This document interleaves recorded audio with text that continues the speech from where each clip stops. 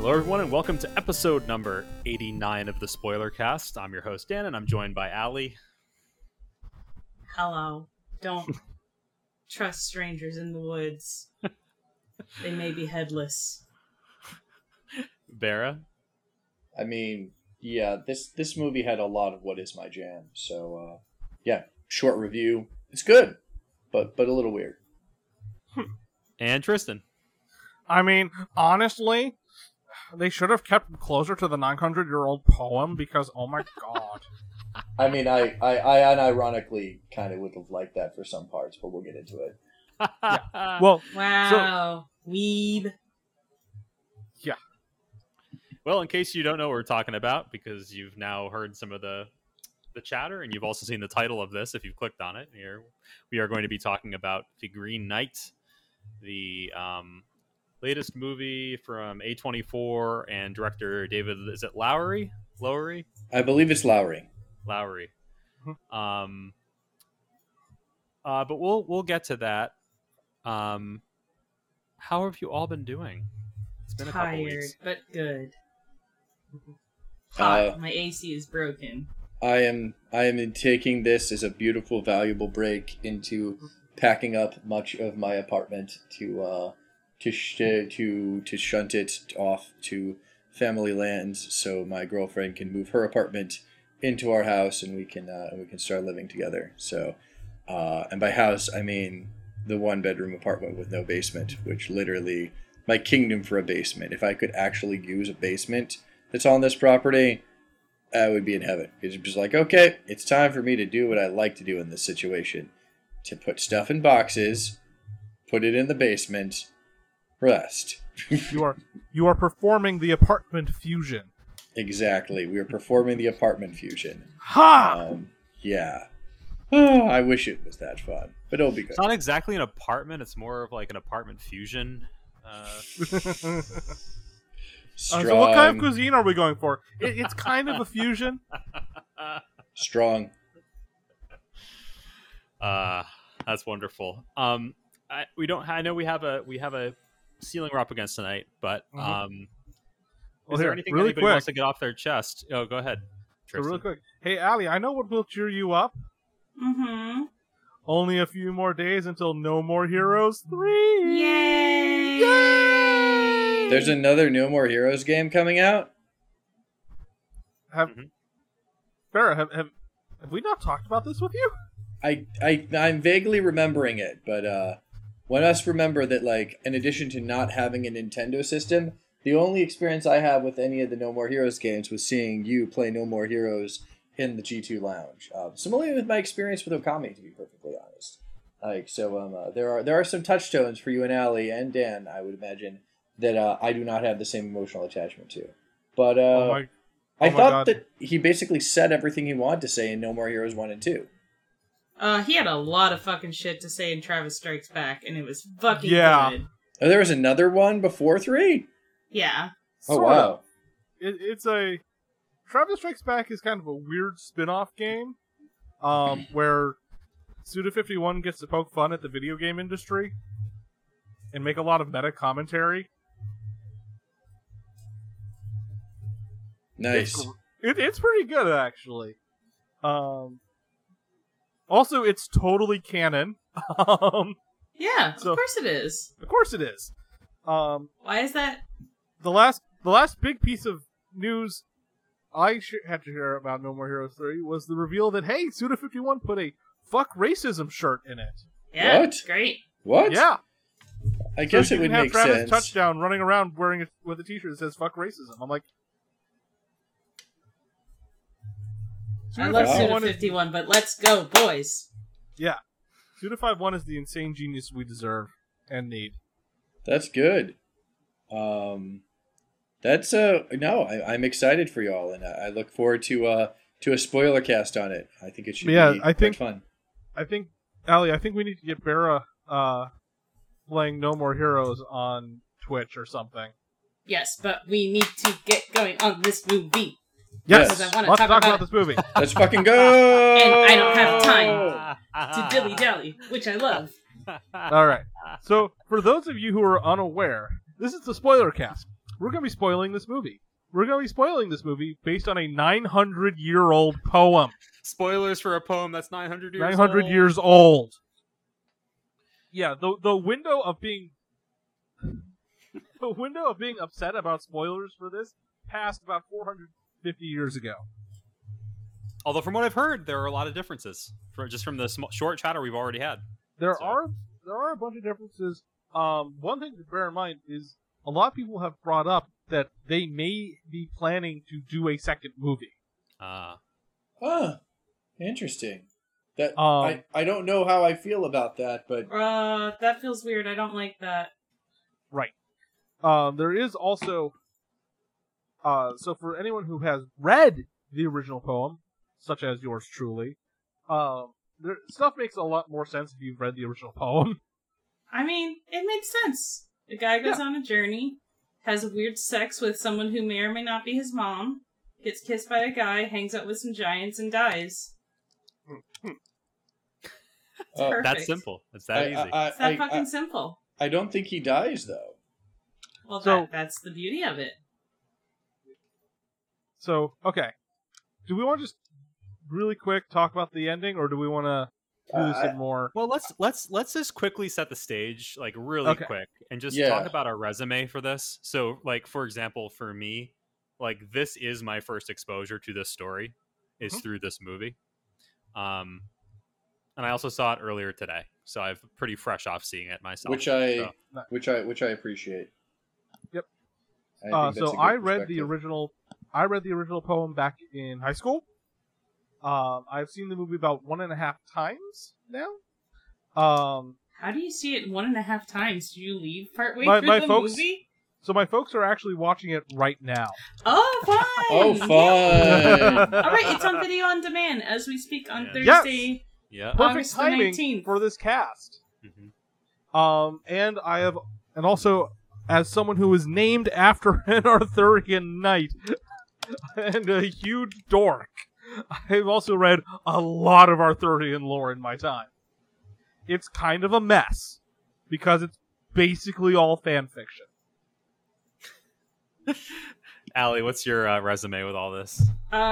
This story in particular, very little. I have like a very rudimentary, elementary to middle school knowledge of Arthurian legends and stuff, but I knew like the basic gist of the story. I mostly came in for Dev Patel and the director, and I have a friend who's probably the biggest movie buff I know, whose opinion I really value, and when he said that I needed to see this movie, I was like, I believe it. Gonna go see me this movie. Wait, do I know this friend too? No. Oh, darn. And this is, I gotta say, it is really refreshing to have a really nice, like, art film again. Yes!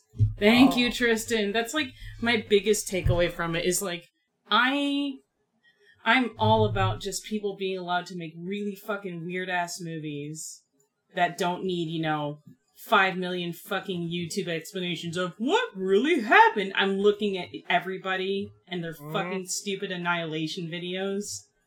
Ugh. God! I will say Let people make weird things. This movie was a lot better than Annihilation. Full stop. Wow, fuck you. I've never seen Annihilation. I meant to way back, but I've never actually seen Farrah, I love you, but also fuck you. I mean, no, it's not. That's not appropriate. And also, no. In any case, we're gonna fight about Annihilation in a future cast. Right. I vastly prefer the original book than the movie, but that's. I like them both. They're both very different. Anywho, let's go. Yeah. So, my resume is. I know the basic story. I've read summaries. I think there may have been a version of it that I read in like King Arthur's prose adaptations of collected stories. Yeah, but I'm definitely familiar through Wikipedia and such from it. It's a cool story, so I was excited to see this, and I was not disappointed. I will say that I was a little frustrated the first time when I saw the ending for the first time. And I also missed the extra credit scene, which I think definitely adds things to it. Whoops. But Yeah, no, I had no idea there was an extra credit scene. But that being Yeah. said, the more I've thought on the movie and that ending, the more the more I like it. Like I think that it's I think that there's a lot this movie is saying, and I think that if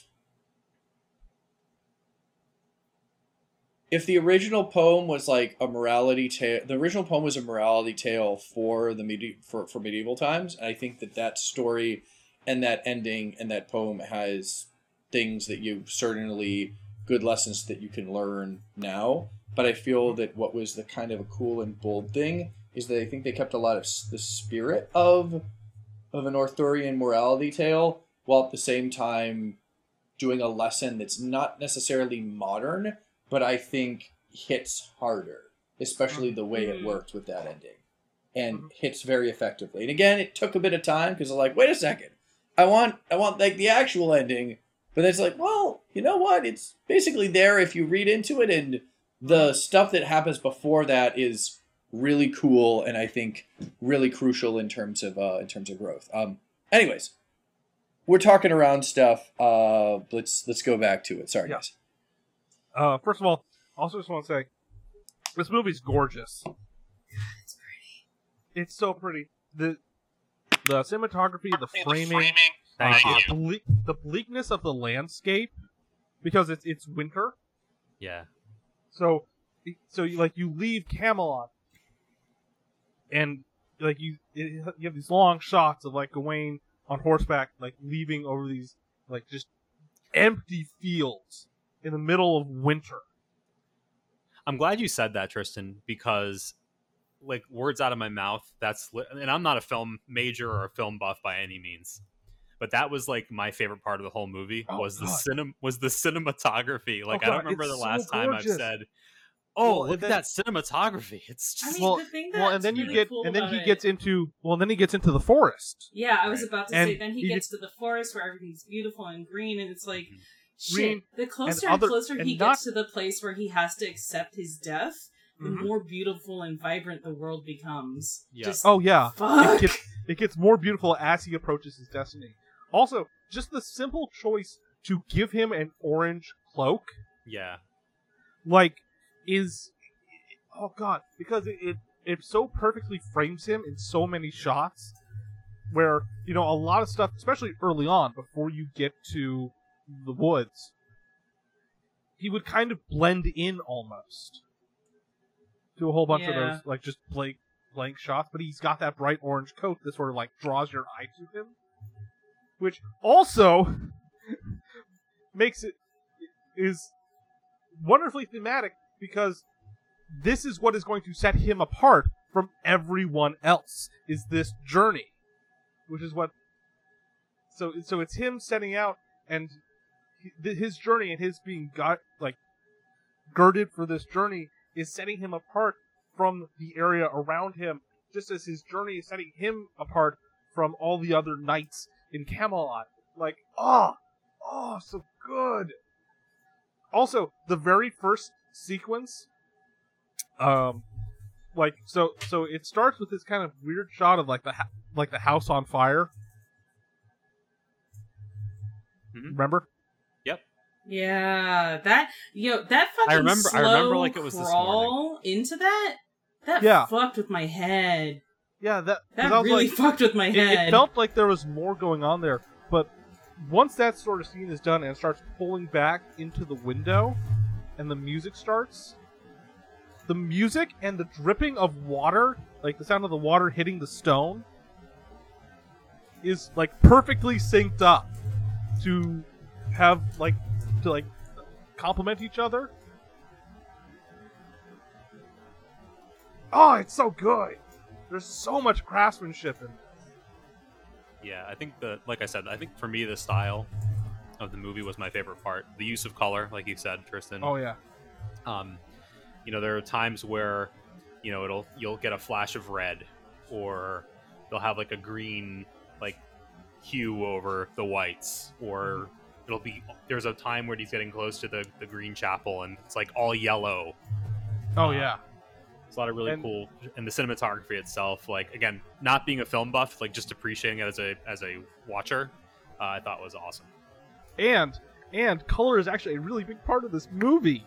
Mm-hmm. So remember when he's at the manor and he's talking to the lady of the manor, and she has that whole monologue about green. That's my favorite scene. Yes. About how the green invades. It goes so much more. Not only is the green invading his world as he's approaching his death, and death, decay, and the green taking over, but at the start of the film, when we see Arthur, and we see Arthur's crown, there's a small patch of patina on Arthur's crown. A small patch of green patina on Arthur's crown. As Arthur is getting old, and his reign is coming to an end. But in the flash forward, or the vision that Gawain has at the Green Chapel, when Gawain gets the crown, there's much more patina on the crown. More of the green has infested Camelot. More of the decay has taken over, which is what we then see in his vision. Ah! That was my favorite scene in the whole movie. Oh, Was the I love speech, this stuff. the speech about green. That was my favorite scene. Oh, it's so good. God, I love getting pretentious and artsy about movies like this. Allie, it's so Allie or satisfying. Bera. No, I just like. I mean, I have nothing super constructive good to say. My only big thing is like, I really love this visual imagery that's in that scene where he's on the throne and everything's gone to shit, and he's like pulling the belt out from his like robe or whatever, and just like, I didn't even think about it until this friend of mine I mentioned, my friend Alex, was like, there's a lot in this movie that's going on that's really reminiscent of The Fountain, and I would be I would not be surprised if everybody involved, or at least like, the director and writers were like, yeah, we were really inspired by The Fountain. Oh, yeah. Because that is also a movie that just deals with the heaviness and the ever-looming presence of death, and how it's just something you need to contend with and deal with, and that is okay and healthy and normal to do. And just, it makes me really want to rewatch The Fountain. Like, I want to rewatch this movie and rewatch The Fountain and look at the similarities, because I also, like, didn't see The Fountain in a good context, so I feel like I didn't get to appreciate it enough. So I'm going to say something about The Fountain, which is that I've actually I kind of think a bit of an interesting perspective on that. Like, I have not seen The Fountain. I know a lot of people who love it, but I read the graphic novel adaptation that they did of The Fountain, and that was fucking gorgeous. It's a really good graphic novel, by the way. It's really, it hits hard. So, yeah. I've also never seen The Fountain, and I really, really should, because I believe it's the same director that did Black Swan, which is like one of my favorite movies. Yes.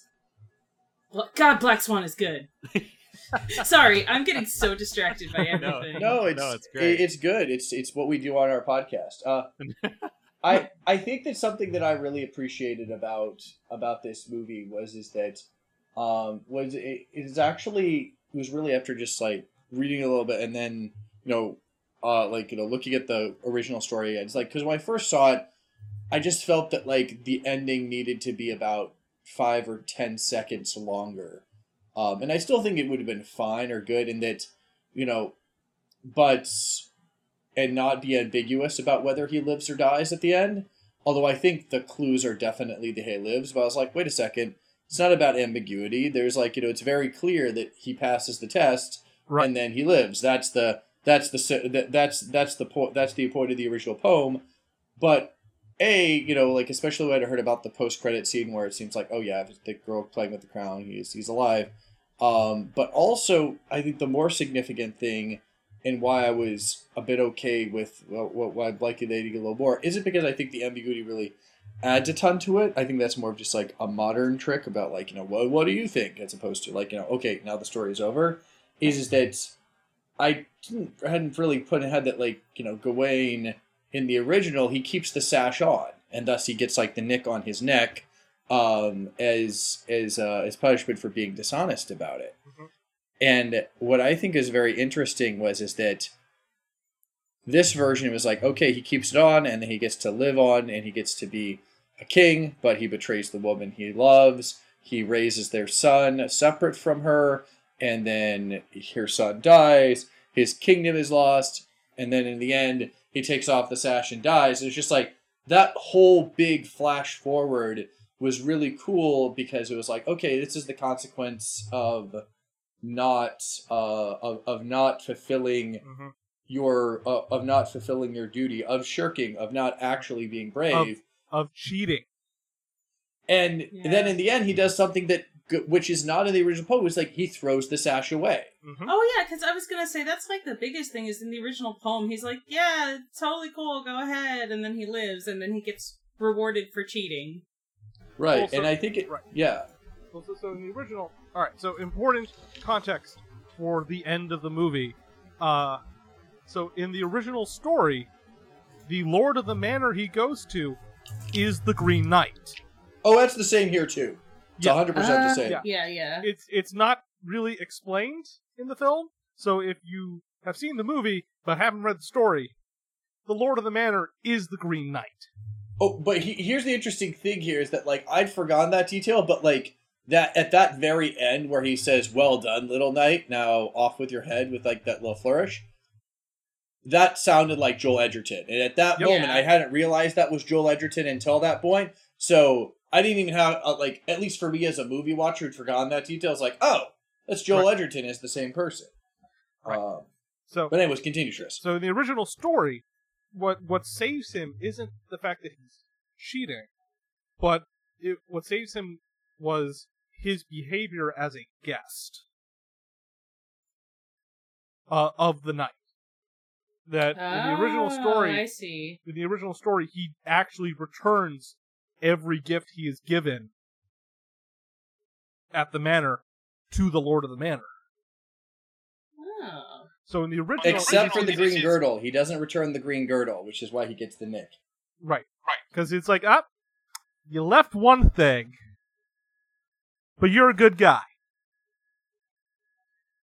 So that's sort of so the original really focuses on his obligations as a guest, and the Green Knight's obligations as a host. Because that was a kind of a big deal in a lot of legend, especially in Celtic legend, and the responsibilities therein. In the film, he is much more greedy about it, and like in the film, That's a word for it. the knight. Well, in the film, the knight has to take the kiss gift, or the Lord has to take the kiss gift from Gawain. Right. In the story, Gawain gives it freely. Right. In the original story, every it's also a little less horny. The original story. I mean, is it though? It could secretly be really horny. It could secretly be really horny. We are dealing. I mean, we are dealing with 900 years of translation and possible censorship. But like in the original story, every affection that the lady of the manor shows Gawain, he in turn then shows back to the Lord, to the Green Knight. Oh. And in the original story, that's kind of what saves him. Yes, he cheats because he keeps the girdle and gets the nick, so he gets nicked. Whereas in the film, what saves him is giving up the girdle. Oh, okay. Got it. So in the film, he fulfills that promise of giving up, giving everything he has received. Right at the end, he saves himself.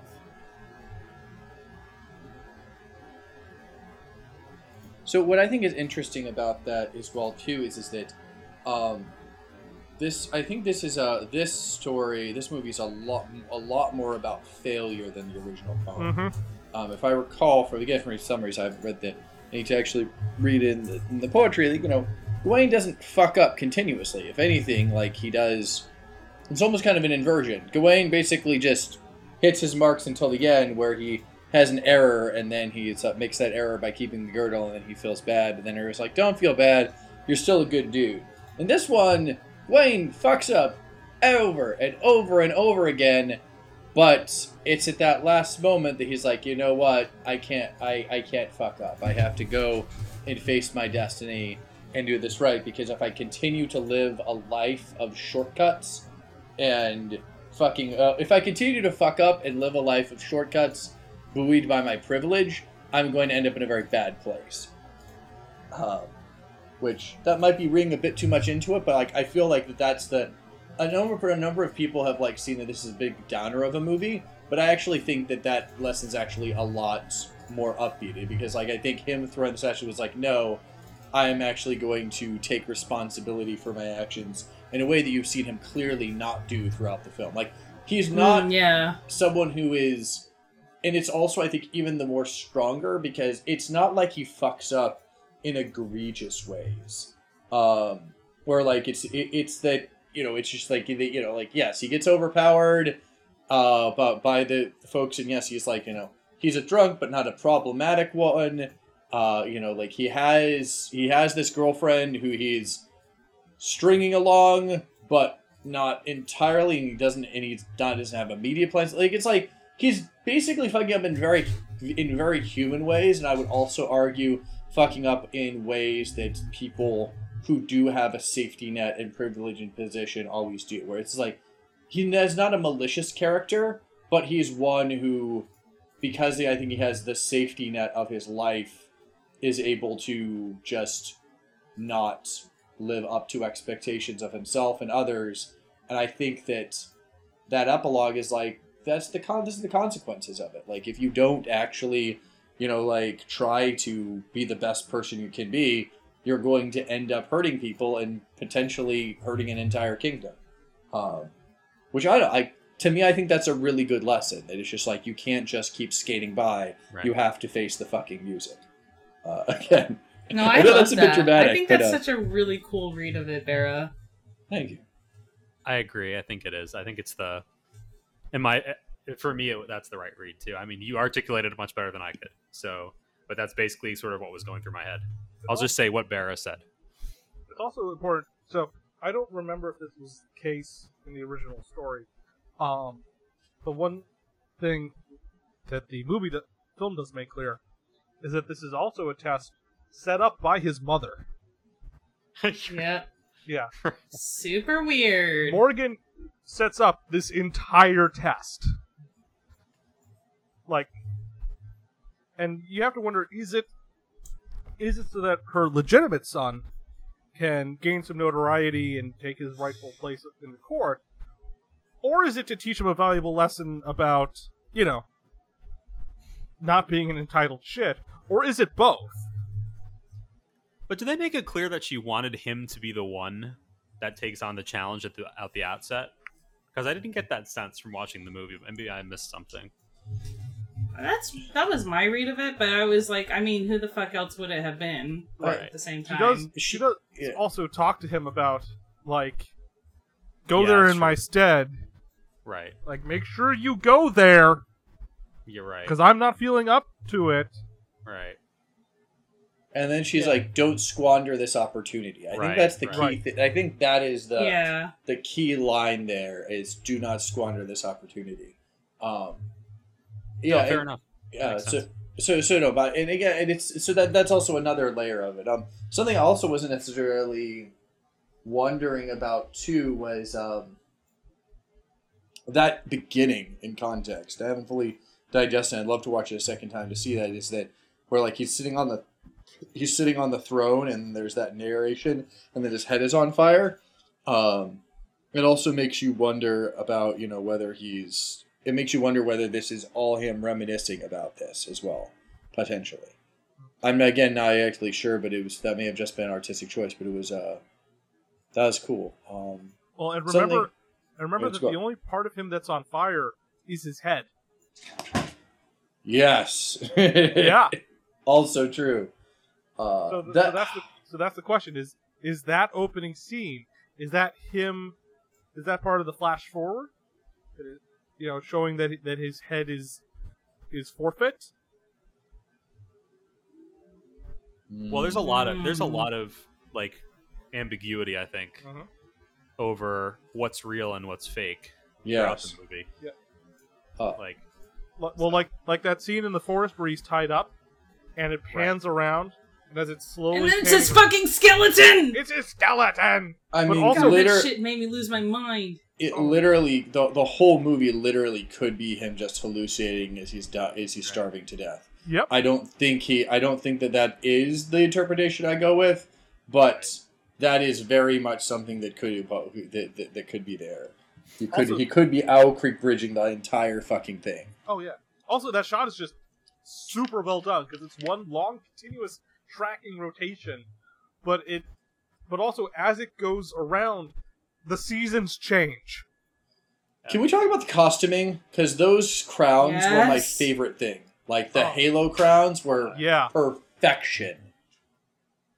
Like, I don't know. If for whatever reason I ever get to become a monarch, I'm just, like, throwing out the old things. We're doing Halo crowns from the We're doing Halo crowns. We're doing Halo crowns. We're doing Halo. It's all Halo all the way down, baby. It's true. It's true.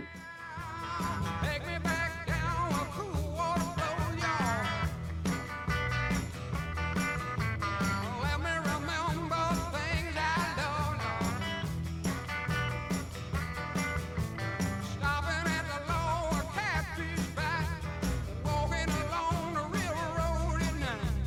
Barefoot girl dancing in the moonlight. I can hear the bullfrog calling me home. But the costuming is...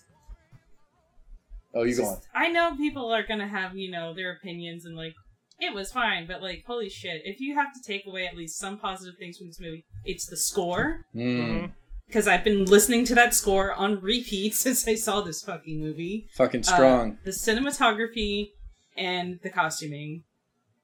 Absolutely phenomenal. Oh, yeah. This film is amazingly technically well done. Yes. Patel knocks it out of the park with his almost constant, oh god, what have I gotten myself into look. Yeah, he's really good in it. Yeah. He's his acting is great. He's also so handsome. So hot Dev Patel summer, baby. Yeah, and you know what? I do think that not just his casting, but the way it was done and the type of movie actually, is really powerful. that's. I was gonna say they did such a wonderful job with the casting, both in terms of talent and like making a widely diverse cast. And I can only imagine how pissed off the man babies are on Reddit and Twitter about it. See, what I liked about it is that this was done as a very... this was done as like a serious Arthurian Arthurian story that happened to have cast an actor of color in the main role and have characters and people aren't batting an eye. And I think that in many ways also has historical relevance because, like the medieval times and the ancients did not have a similar conception of race that we do. It's not as if they didn't see it. It's just like, they found less than important. Like, that red hair would have, for a number of cultures, is far more alarming than black skin. So it's, so I thought that was just like marvelous to cast him and to just cast him in a serious way and also for it to just like not be something that was like just like he is a part of this movie. He deserves to be able to act in this as much as anybody else, and dramaturgically you don't have to suspend your disbelief. Dev Patel is Gawain's nephew. Dev Patel is Gawain. He is the nephew of Arthur. He is in this court. Enjoy the story. So that was really fucking cool to me. Yeah, it's also really nice having an Arthurian tale like this that is a bit more, I kind of want to say grounded. It's not, this isn't blood and chrome. Thank God. God, thank fuck. Right? So it's nice having it be this kind of semi-grounded, like it's not overly fanciful. It's still got that sort of like it's still kind of got that little bit of like fairy tale-ness to it, but it doesn't go like ham. So Can I just want to point out real quick, in terms of the fairy tale-ness, those giants, that noise they make is so fucking haunting. Oh god. Like, it comes up in their track, in the score, and it gives me goosebumps every time I fucking hear it. Mhm. No, I agree. So also, here's a question in terms of artistic interpretation. The fox. Do we think the fox is the woman who he marries in the false epilogue? Oh. Because like I saw like the red-haired bride, and it's like it's the fox. Holy shit! And when I didn't think it was a fake out, I was thinking, holy shoot, the fox is a woman. He's marrying her. Holy shit! I thought, you know what? Now that you say that, could it also be Lady Winifred? It could be. I just thought it was a fox that got possessed with some, with So actually, by like just some random spirit or something. Yeah. So actually, getting back to that, the fact that Saint Winifred makes an appearance actually sets this in an actual location. Oh. Winifred is one of the patron saints of Wales. Wasn't King Arthur's court supposed to be in Wales?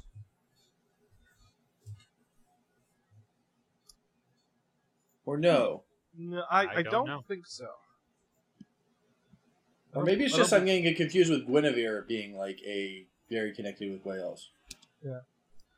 But yeah, Saint Winifred is one of the patron saints of Wales, and I know that because she actually features very prominently in some of the Brother Cadfael mysteries by. Oh, nice. Oh God. I believe her original appearance is in A Morbid Taste for Bones, which actually has to do with her grave. Oh, I read that. I read that. Is an amazing title. Yeah. So it was kind of nice to be like, oh hey, I know that saint. You're gonna cause a whole bunch of your bones are gonna cause a whole bunch of trouble in like 400 years. I don't know, on the subject of the fox, on the subject of the big giants with their creepy voices and sounds that they make. I'm not sure who inspired who between the poem and the game and this movie, but I was actually getting like big Zelda Majora's Mask vibes from like a lot of this movie. Oh, that's the interesting. The giants were very much put in that same sort of backdrop as the giants from the Majora's Mask game. There's a lot of elements of foxes throughout the game. Mm-hmm. You know, even right after this happens, it turns upside down. I was thinking about it, and then like the camera turns upside down. I was like, oh, like the clock tower temple upside down or something. Oh my god! No wait, that's fucking cool. And I was just like, I'm probably just reading like way into it, like, but I don't know. Maybe there was like some inspiration back and forth somewhere. Maybe that's, I don't know. It's just funny. I mean, that's certainly. No, I love that. That's also really cool. So something that I also really appreciate is, has anyone here seen The King? Mm-mm. So it's a movie with Timothy Chalamet, and it's like a loose retelling of Henry II. It's on Netflix. It's pretty good. The beginning is kind of better than the ending, but it's still solid. And what I like about it is that The King has Joel Edgerton playing Falstaff, and between this and that, I really think that Joel Edgerton, the guy who was like in Terminator Genesis, has like, I love that he has like decided that my career is I'm going to do weird character acting projects which I have a decent amount of control over. So she's like, good for you, Joel Edgerton. I support this quite a bit. But yeah, I thought his performance was was really excellent, and quite good. Although I'll also say that it was that like it also worked. I mean, Elisa Vikander, we should also talk about her too, because she was in the two roles was like totally unrecognizable and interesting and sexy and disturbing, all rolled up into one. Yeah. I'd also like to say, so this is probably the first. So I went ahead and saw it ahead of time. It is now on video on demand, but when I went to see it, it was not. So this was actually the first time I went to a theater to see a movie Whoa, in almost what a 2 fucking years. movie to see, dude! Mine was Pig. Which I still want to see so bad. God, Pig is so good! And apparently now it's on VOD as well, so I kind of want to go check it out. Everybody needs to go see Pig. It's really fucking good. I heard Pig was like shot in no time at all. That is basically that they had to do everything in one take. But yeah, I'll have to go watch it, since I love Nicolas Cage in his weird arts film days, like I'm glad Mandy, and yeah, I'm so glad that he's settled. Like, this is where he belongs. No, it really fucking is. It Mandy really was like the start of this shit for me, honestly, and fucking Color Out of Space. Yeah, it was. I think what it was is that what I've heard is that like Nicolas Cage bought a lot of property on a whim, and then he needed to pay off a lot of debts. So I think he was just like working really hard, and I think he's probably in a better financial situation now, so he can just take the weird shit. I mean, I personally think the goal of any actor should be to get to the same place as Bill Murray. Because Bill Murray, he made his movies, he got paid, and then he was really smart with his money, so now he doesn't have to make movies to live or feed a massive cocaine addiction or what have you. He can be in the movies he wants to be in and make the movies he wants to make. I mean, for me, it's interesting. I mean, and this is someone who like. I really don't agree with his politics that much, but I will say that I very much appreciate Clint Eastwood in terms of how he's gone from an actor to a creator who, well into his old age, is still producing good work. I mean, Gran Torino is like what, from '80? It's one of my favorite movies. Yeah, Gran Torino's amazing. Yeah, it's movie hits me. There are a few movies where like I'll go and just like watch clips of it sometime, but sometimes I'll just be like, I just want to watch a few scenes of Walter Sobchak. Speaking of Clint Eastwood and relating that to something else we are doing, did you know that Clint Eastwood is the primary inspiration for Jotaro from JoJo's Bizarre Adventure? No, but that all makes entire sense. Yep. And in fact, Jotaro's signature like pointing pose is inspired by Clint Eastwood as Dirty Harry. That's awesome. That is really great. Okay, so we danced around it, but let's just like say the important thing for this podcast. I did not go into this movie theater expecting to see Dev Patel's Come, but I did. And by Dev Patel's Come, I mean corn syrup, almost like 99.99999%. But it was still just not something I'm expecting in an A24 film. But like, okay, we're in this weird pseudo hand job, and then it's just like, you are no knight, Dev Patel's. Yeah, baby, you are no knight. Would You it didn't technically? see the interview? That's really his cum. I don't know. Did you see that interview? No, I did not. Wait, really? No, I'm just kidding. I was like, Wouldn't you have. I was gonna fucking lose my marbles, bro. Wouldn't that technically be a belt job? I think for the amount on belt and hand, it was most definitely out of the trousers. That's a very interesting scene. For Yes. Hey, I believe my reaction Doesn't this your mom morning. jerk you off sometimes? What's that? Nothing. No, go ahead, Dan. I mean, that. Dan, I want to hear about your reaction when you saw that scene this morning. Oh, so I watched this movie this morning before work. So I got up early and I think I started watching at like 7:30 in the morning or something. And like the scene happened and my reaction was just, all right, that's come. You know what? That's come, and we're just yep. That's come, baby. I quickly want to say just quick thoughts on my end on the movie as a whole. I thought the overall I liked the movie. I thought the first third was incredible, like just amazing.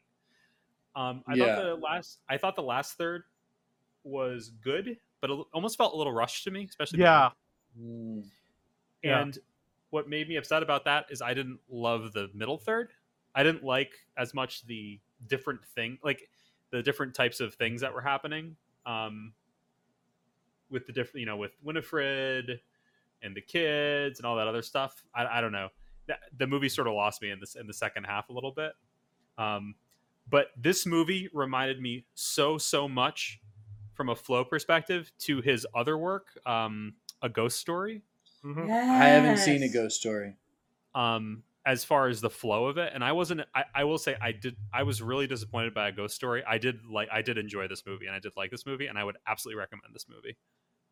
But it did have like some of the same like beats and like flow as A Ghost Story, and I was just like playing that through in my head as it was happening. With like the beginning was just out of this world, and then kind of slows down, and then the end is weird and fast. It's like the same. But if you like this, if you check this movie out and you like it, and you haven't seen A Ghost Story, I would recommend seeing A Ghost Story too. Nice. Anyway, that's my 2 cents on the movie.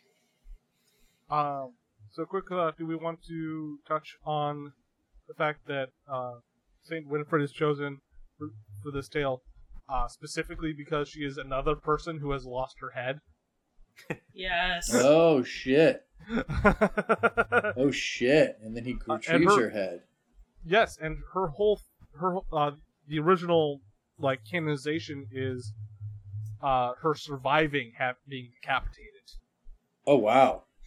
In the original, or like the original like actual canonization of Saint Winifred is that her piety and purity, basically God intervenes and is like, yeah, no, that asshole who cut off your head, yeah, that doesn't count. You're good.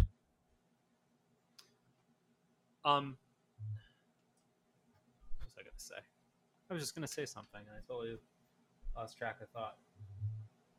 I don't know. I'm gonna shut up. I don't remember what I was gonna say. Well, I mean, I think overall, again, like I think this is a very pretty movie. I can see how it's not going to be everybody's cup of tea. Oh no! Like I think my partner was definitely not into it, but I did really enjoy it. And again, after that initial whiplash, I think a number of people who have liked it. It's really something. The more I think about it, the more I like it, and I definitely want to watch it again. And just to enjoy it. I think it's there's a lot of layers here. That's for sure. It's an onion. It's an onion. Layers. Oh god. Oh, don't get. Oh god. Now I'm just like, all right, where's the YouTube poop that put Shrek in place of the Green Knight? Oh no. Hey. Oh. What about a YouTube thing which puts Skull Knight in place of the Green Knight? Skull Knight! That slap. I'd watch that. I'd watch that too. Is there a fan theory or a world where the movie is, because it's well, I guess it's not really realistic because the Green Knight gets cut off and then picks it up, walks away. But is there a world where when right the moment that he trips on those mushrooms, like the rest of the movie is just a fever dream and it's not actually real? I'm sure. I'm sure there's probably a cut that, like, in some vault somewhere or on some editing room floor where that is the case. Yeah. Oh, that was the question I was going to ask. Was it just too early? Like, does it explain how the axe ends up at Winifred's house? No. No. It doesn't. Okay, cool. No, It does not. It's fine. I'm just asking. I Nothing think, is explained. Yeah, I think so. You could take that to mean that giving it back to him so that he can complete his quest was his reward Right. for helping Winifred. helping For Winifred helping her, yeah. and recovering her skull. Right. That's one interpretation of it. I like that one. It's good enough for me. That his deed, his struggle to do that, rewards him with some reward. Hey, cool. Here's what you need. Go meet your death again. Right. Right. I do also want to talk about so Barra, my good buddy Barra over here, has finally embarked on his first read through of Berserk. Yes. And Wait. I just want to make sure before we. no, Go this any is not further. going Does to turn anybody into a have Berserk cast. Oh, okay. No. Then I will This pause. is talking about thematic elements around destiny and fate. Okay.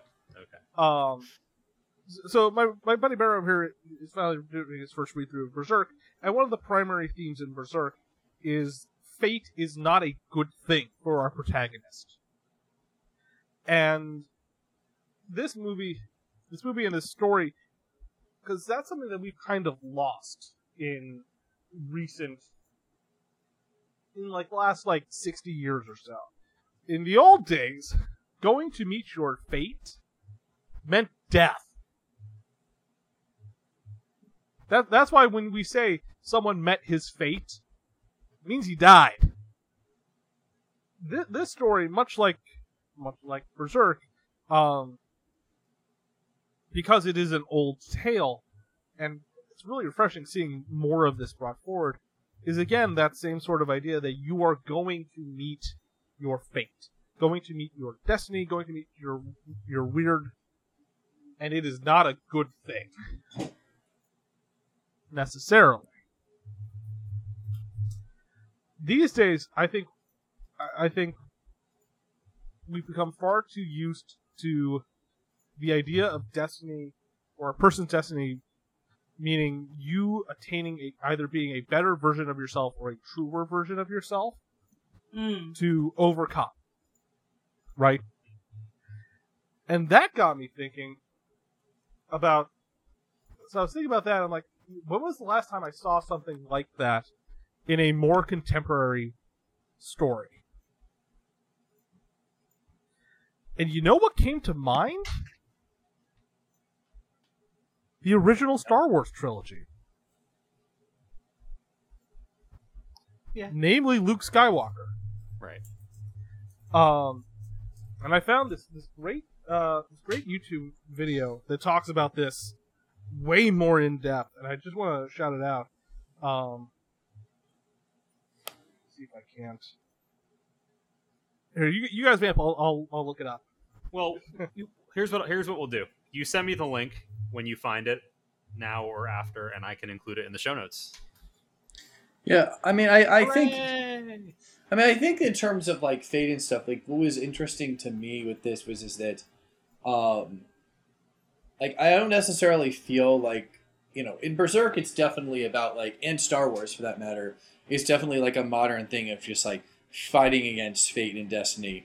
Whereas what I thought was cool about this is that even though it had a different focus and lesson than the original poem, I think it was still very much along the lines of it doesn't matter what your personal preferences or fears are, it's important to meet your obligations to meet your obligations as an adult and as a person. And so I felt like this was less about him having problems with the idea of fate in general, and more of just being continuously fucking up his expectations as a knight, as a noble, as a future king.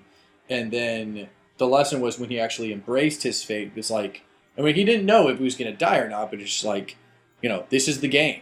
I am going to play by the rules of the game, and I'm going to be an adult, and I'm going to be actually worthy of of my word, it'd be like toss sash. Now I'm ready. That to me was like very much kind of an embrace rather than a rebelling against the idea that you have obligations in life. Does that make sense? Dude, 100%. That was going through my head. I it's sort of along the lines of what you said earlier, I think. But to me, it's like the word is like accountability almost. Like, Yeah. like learn. It's sort of about growing up and learning to become accountable for your actions, and the things that you do have equal and opposite reactions. To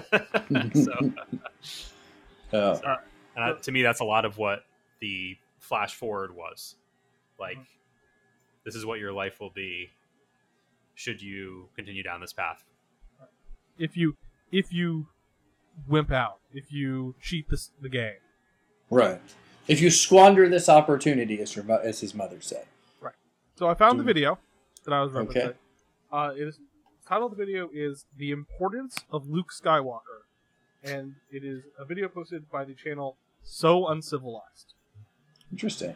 For anyone who wants to see kind of a really neat breakdown of for the old style of Destiny, I definitely recommend give that a quick watch. Interesting.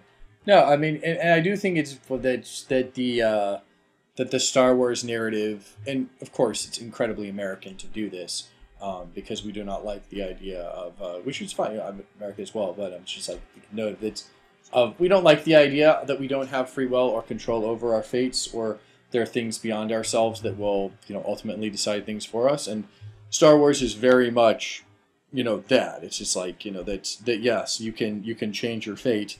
You can change the fate of somebody you love. I haven't finished Berserk, but that's definitely where that's also leaning into, albeit from a far, far darker place. Oh god, and it's great. It's those stories are absolutely excellent. But yeah, it's interesting talking about fate and destiny and obligation, and like the different stories that you can tell with that, because they're powerful things. And kudos to the Green Knight for kind of taking an old school look at it, that it's actually important, that that your word and how you conduct yourself in your life has consequences, because we like to think that everything is starting over new, etc. And yes, we always do have the ability to begin again, but our actions will always have consequences, and that's a very good lesson this had. I would like to thank this 900-year-old poem for having an old school look at things. I was referring to the movie adaptation, but yes. Allie, do you have any final thoughts on the Green Please go Knight? see this movie. I want more weird things to exist in this world. I'm really sad. I want to go see so many weird movies, and just please support them. I know some people are like kind of sick of A24 stuff, and which, not all of it's a banger, but this is a fucking banger. Like, for the love of God. Also, it's one of those things where I know he's done other stuff besides Slumdog Millionaire, but it's so fucking cool to see Dev Patel's trajectory from that to this. Yeah. Like, you look back at him in Slumdog, and he's such a baby face. He's such a precious little baby face, and now you look at him and you go, this guy fucks! There's a reason we're calling it the Hot Dev Patel Summer this year of 2021. This guy fucks! Please. Like, my god, who knew that I needed salt and pepper Dev Patel in my life? Damn. Barra, do you have any closing thoughts? Dev Patel is an excellent talent. People should cast him in more things. And yeah, he totally has sexy leading man capabilities.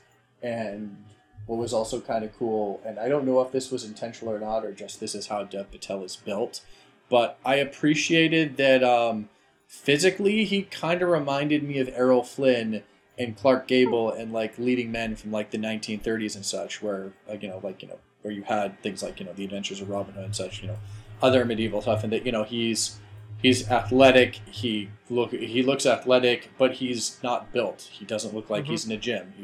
looks it looks like in many ways I think what I would imagine a version of that person would be of someone from that fantastical time would be, with better dental care, because obviously they all have good dental care because there's only so much you suspend your disbelief. So Bear's closing thought is thank God for modern dental care. Wonderful. It's a real deal, guys. Saves you a lot of pain and suffering. Tristan, any final thoughts? I want more movies I can dissect and feel smart about.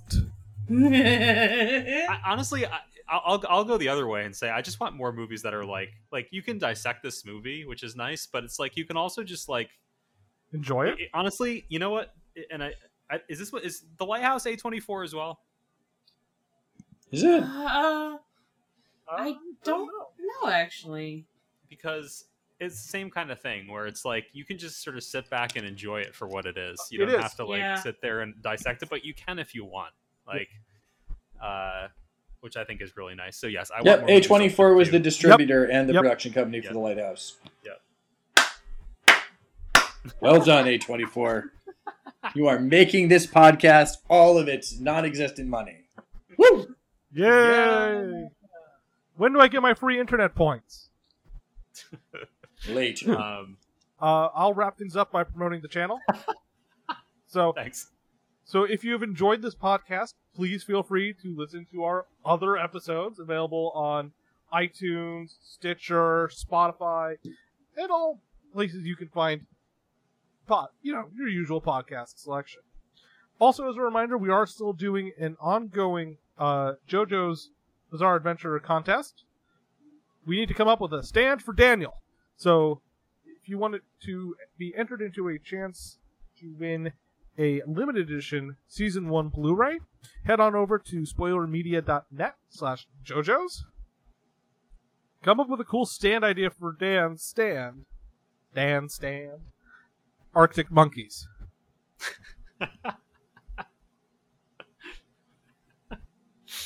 Please do. We need more entries. We do. Well, thanks for promoting that.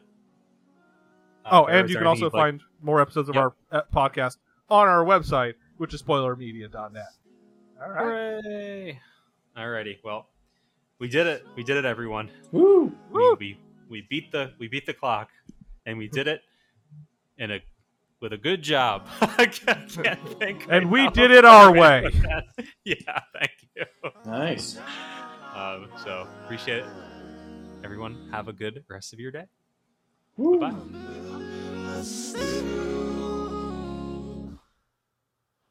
Slow down the time. Up in the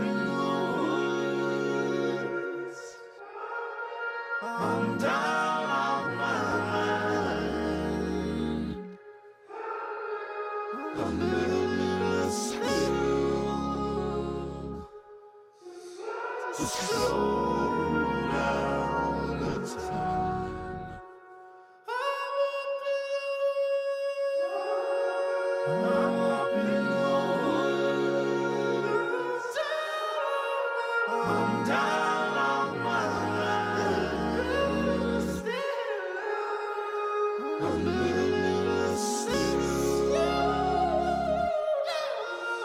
Slow